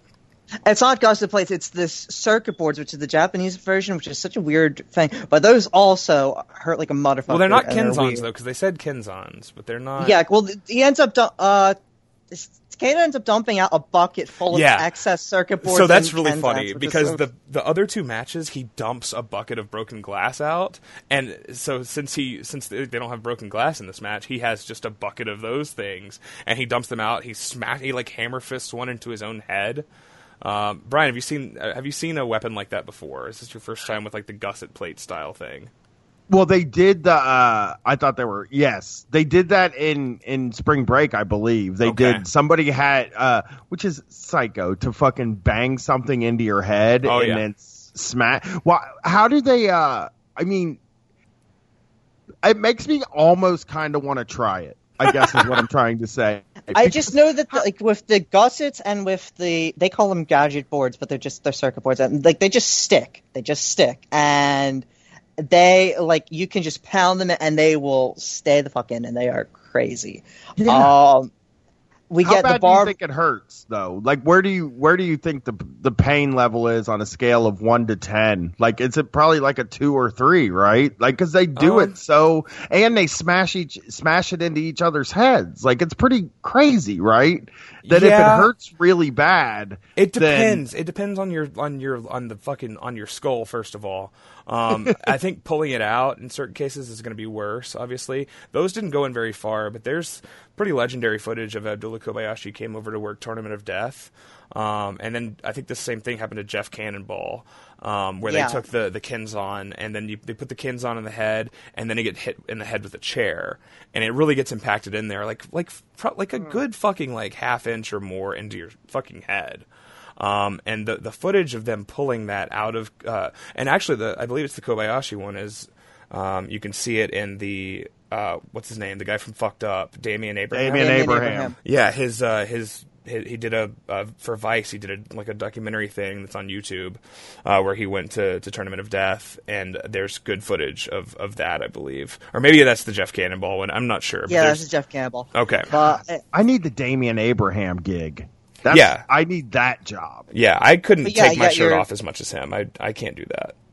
I can't do it. You got your fucking soda can board. Those are so fucked up. I can't deal with it. Yeah. And those I actually looked up what those cans were. I Googled it and I found out it's a brand called Boss Coffee or Bossu Coffee, owned by Suntory. Suntory branded canned coffee and tea beverages. And I wondered if Samurai TV got paid by Suntory for the very nice close-up of those half cans with jagged edges. I mean, I've cut myself making bowls and shit out of God, I haven't done that in a very long pop time. Cans. Yeah. But cans. I've cut myself on that, and it just will never stop bleeding. It's terrible. It's a bad cut. It's a bad thing to get cut on. I don't think I've ever cut myself on a can before, but obviously Siobhan's got a story about it. Yeah. It's not. It's just like I just cut myself. I was just cutting them up because I just had nothing better to do, and I cut myself while watching Kid Notorious. Hey, I was a broken preteen. I was 11 years old. Which, I'm with you though. I did it too. Those are fucking the barb. This is okay. So without Kasumo Hall, of course, has a box seating, so you can't have. For legal liability reasons, you can't fucking do broken glass and spooky dust, all that shit. No so light tubes allowed, no glass allowed. And and it's weird. It makes them. It's harder to work the match, I think, because you get so used to that. But it's they don't have the crush of the glass. That's for sure. Well, you do get the spot to me in this match that stands out the most is when Takeda goes for the sunset bomb on Takahashi into the barbed wire barricade, and he doesn't get it, and he ends up I think he just gives him a forearm to the back, and then he does the power bomb off of the second rope, but he still does a sit out bomb. Ride. It's an insane thing, but it's that execution would have been impossible anyway. That would have been the most absurd. Yeah, and also perfect spot of all time. It's still insane. The move you end up getting, it's supposed to be a sunset flip power bomb off the top to the floor through a barbed wire spider web. Had to take a breath in the middle of that, and he slips on the way over and has to just end up doing just a regular ass power bomb off the apron through the barbed wire spider net to the floor.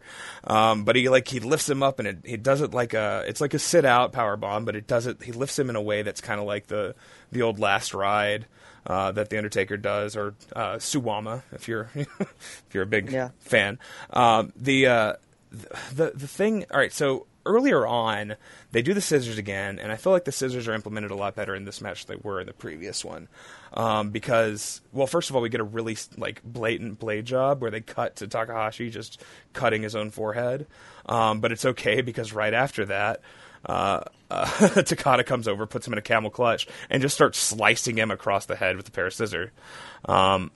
That's also how he takes control of the match. Also the lighting, because Yokohama is famously never has fucking good lighting, and Sumo Hall actually has fucking good lighting. You can see what the hell's happening. And this is it's a weird match, and I think this is the best of the three. I like this the most, actually. I kind of, in a way, I kind of do too, and I think it's the most impressive. It's the most ramped up in a way. The fucking gadget board headbutts are so ridiculous. So they get the gusset sort of plates in their heads, and they start doing shoot headbutts to each other. That was nice, I guess. And you get ramp spots and stuff. I mean, Takeda just fucking kills him with a vertical drop brainbuster on the ramp, and it's after stabbing him with the fork, with the scissors. Sorry. It's so fuck. Yeah, so right, the fork board. That's all right. We can do 10 minutes. The fork board on the outside almost gave me a heart attack. So they teased a power bomb off the apron. I'm like, fuck, this is going to be awful. And they head back in, and they move into a sequence. I figure they're going to save it for later because now they're inside the ring. But no, Takeda bounces off the ropes and just gets fucking hip tossed over the top and crashes like ass and thighs first through a fork table. It's black as smart though. Again, another smart because.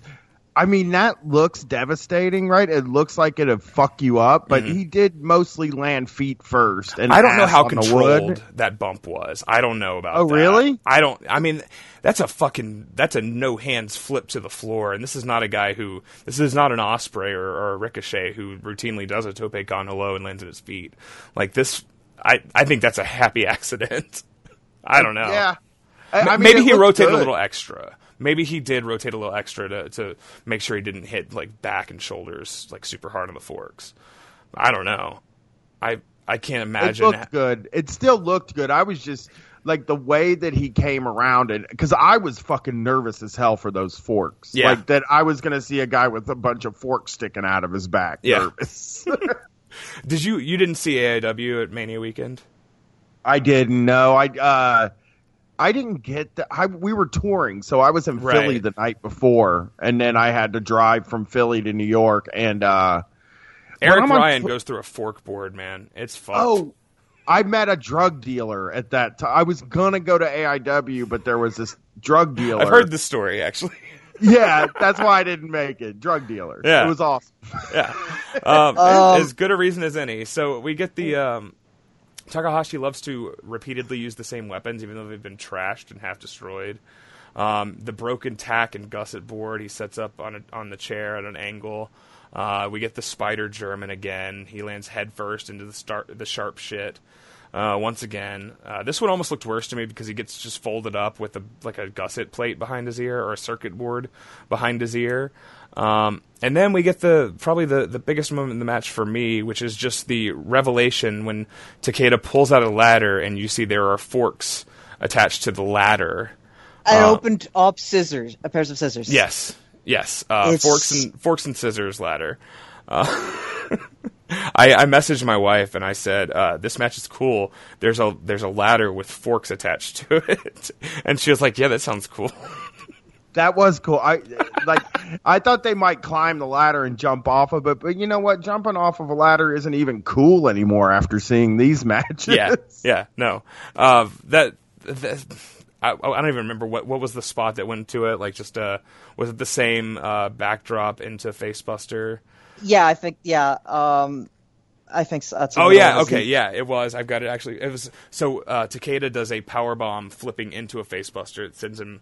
Like sort of knees first into it, and then Takahashi answers back with that back drop into Facebuster.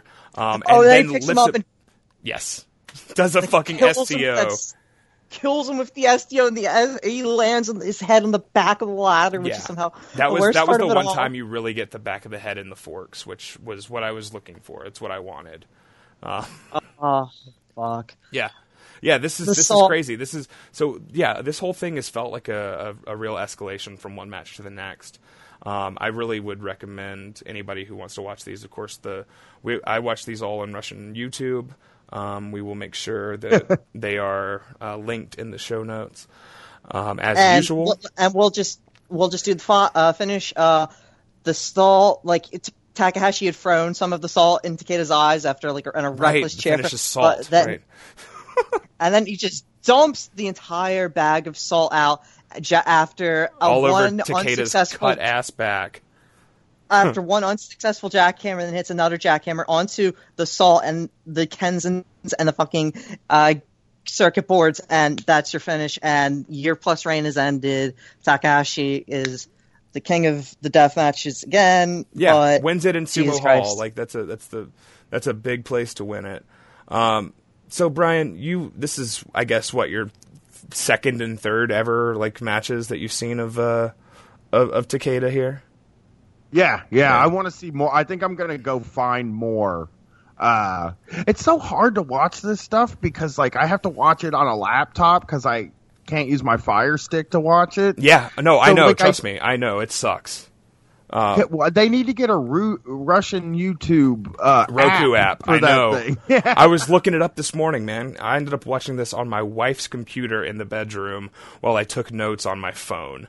And then, like, the other matches I watched in multi-window mode on my Samsung smartphone while I had the Notes app open. So I had, like, literally a 2 by 3 inch fucking screen that I watched the first 2 matches on. Right. And New Japan probably gets most of my attention because they have the damn app on the Fire Stick, so I can just lay in bed and watch it, you know? Yeah, that's a huge thing. Like, even fucking Indie Wrestling TV or whatever has... You have to go through some hoops to get the app on your Roku stick, but, you know, there's ways to watch this stuff that's a lot better than this. I think I'm turned on to... at least I'm going to look at more Big Japan stuff. I think Takeda's great, and I want to see him in a regular match now too. Yeah. I'll send you. All right, I'll send you one of his matches against. Because I wanted to do it. Rip to the late Atsushi Travel tragedy. Okay, yeah. Sucks ass. And R.I.P. That's Atsushi really good matchup. That and like there's some others. The Gresham match from Bloodsport, I think, is essential. Yeah, and you know there's other the Abdul Kobashi. The stuff from the other against him. Other stuff Los Amadas and Kasai, which we'll talk. We're going to do we have to do a Takeda Kasai episode, but we'll have to do it in a while. Brian, would you like to come on for a most new metal wrestlers of the 2000 Indies episode? Yeah. Yes. I mean, more than anything. Nick Mondo? We can assemble that. Nick Mondo, Chris Cash. We know the guys. Rick Blade. Yeah. All right. We'll just do CZW. If you two are going to teach me about all my blind spots, then I am willing to. I will do this again anytime. Okay. Well, anytime that I'm not on tour and doing a bunch of crazy shit, which is all anytime the time. You're fucking available. Yeah. Right. I appreciate you waiting for me. I felt real bad about that's cool, man.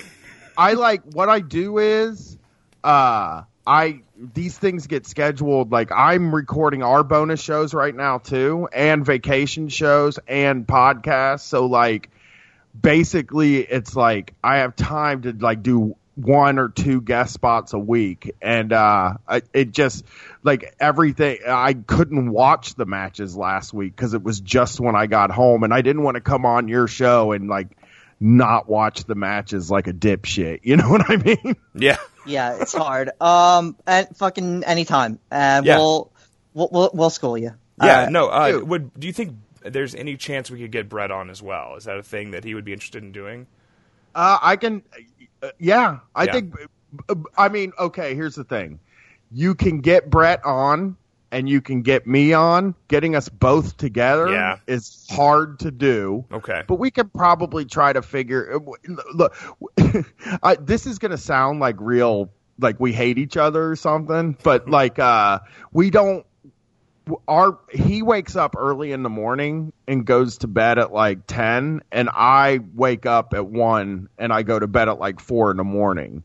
So like our schedules never overlap. We just like if we hang out outside of the show, it's like with our families and shit and going out, but most of the time I mean, we're doing the podcast if we're together. Yeah, you're boys, but you're also you're boys, but you're also fucking coworkers. Professional boys, professional boys. We do hang out a lot outside of the show, but it's like I said, our wives are there and our you don't have a kids microphone in front of you. You're not. Yeah, I know. If you want to hear something funny, just before we go, I posted in a Facebook group that we have for the group that is also a wrestling group, which by the way, there are fans of you two in that group. They've posted a few times about it. Hell yeah. And so somebody in there, I said, I'm going to throw my first pay-per-view party in 2 years for Fyter Fest. because I haven't been home for an AEW pay-per-view, and I was like, I'll just order it and I'll have my friends over and shit. And some dude was like, hey, you should crack the cameras on and have like a live watch along. And I was like, why can't I just do a thing? Yeah. Like not on camera, microphone. You don't have to be online all the time, man. You are not a content machine. I mean, There's only one content machine, my friend Ava. It's a that's her at on Twitter. So yes. That becomes number one, a Truman Show type thing. Number two, like my brother is going to come over here and watch it. I don't think he wants to be on camera with me. My brother, who's a lawyer, goes on camera with me and Brett, who are fucking basically criminals for a living. Yeah, also, that would be completely unwatchable. Like, anybody who wants to see that doesn't actually... Like, if they think they want to see that, they would be wrong. Because that sounds god-awful. Are you going to fucking set up a microphone for everybody in the room? Like, no, what? Yeah, and what do you say that's so interesting when you watch... You go, oh! Ah! Yeah. Hey, that's cool, That suplex looks like... Nice. Look at how he landed. Yeah. Yeah. No, well, I appreciate you two having me on. Leg. Yeah, exactly. Yeah, man. Thank you for having me on, and yeah, any time, and I will see if I can definitely get Brett to come on for sure. He would come on. He gets sad because nobody ever asks him to do podcasts, and I can't. He doesn't post as much, you know. I told him everybody's afraid of him. Yeah, that is exactly what it is. Tell him we want him on. Tell him he can. He doesn't even have to mute his microphone if he has to cough. It's all good. I'm all about it. You know. I will tell him this. I'll tell him tomorrow. We're gonna hang out at the Arts Festival. I will let him know, and I'll have him get a hold of one of you. Okay. Hell yeah. All right. Thank you he for and I having follow me. each other, so yeah, get him on. Get in, and you, and we'll do the whole. Get your wife on. Do all the things. Get your wife on and my wife on. We'll do a big fun party where they're disgusted by us. How's that sound? I mean, my wife would probably do it. I have my daughter is a podcaster. Yeah, no, she's great. My daughter podcasts with me, but my wife did one recently too. It's just the holiday episode was beautiful. I loved it. They're not pros. Is the problem? Yeah. Like. Not like us. Not like me and Siobhan, right? Well, you talk. You both talk. That's the thing. Like when you're recording with like people that don't podcast at all as their thing, it's like pulling teeth. You know? Look, you just look into a screen where there's nobody there, and you just talk, and that's called being a professional podcaster. Yeah. Thanks for coming on, man. Thank you so much. All right. Oh, kick ass. Yeah, I gotta pee, and then I gotta drive to work. Thank you. All right. Yeah. Thank you. Go do laundry. So thank you for having me on. It was very fun. Hell yeah, man. Yeah. Enjoy. What were you gonna watch? You were gonna watch something right after this? New I got to do laundry, and I'm gonna watch Juice Moxley. Juice Moxley, and probably whatever Dave rated highly. Whatever people say to watch. Basically, watch that Ospreay match, man. I saw a GIF. It looks cool. Nobody else thinks so, but I like that GIF. Hey, I heard that he cut a funny promo the other night where he was saying he's very sad. So I'm actually interested. Like he said, I'm really depressed. This is the worst year of my life, and I've never felt this bad ever. And I'm like, damn, that's a fucking interesting character arc. Thank you guys. Thank you for having me again. And anytime, just get a hold of me. Yeah. All right, later, man. All right. All right. I'm gonna go to work. Yeah. All right, I'll talk to you fucking work in 3 hours when you get a fucking break. Yep. All right. All right, later. Later.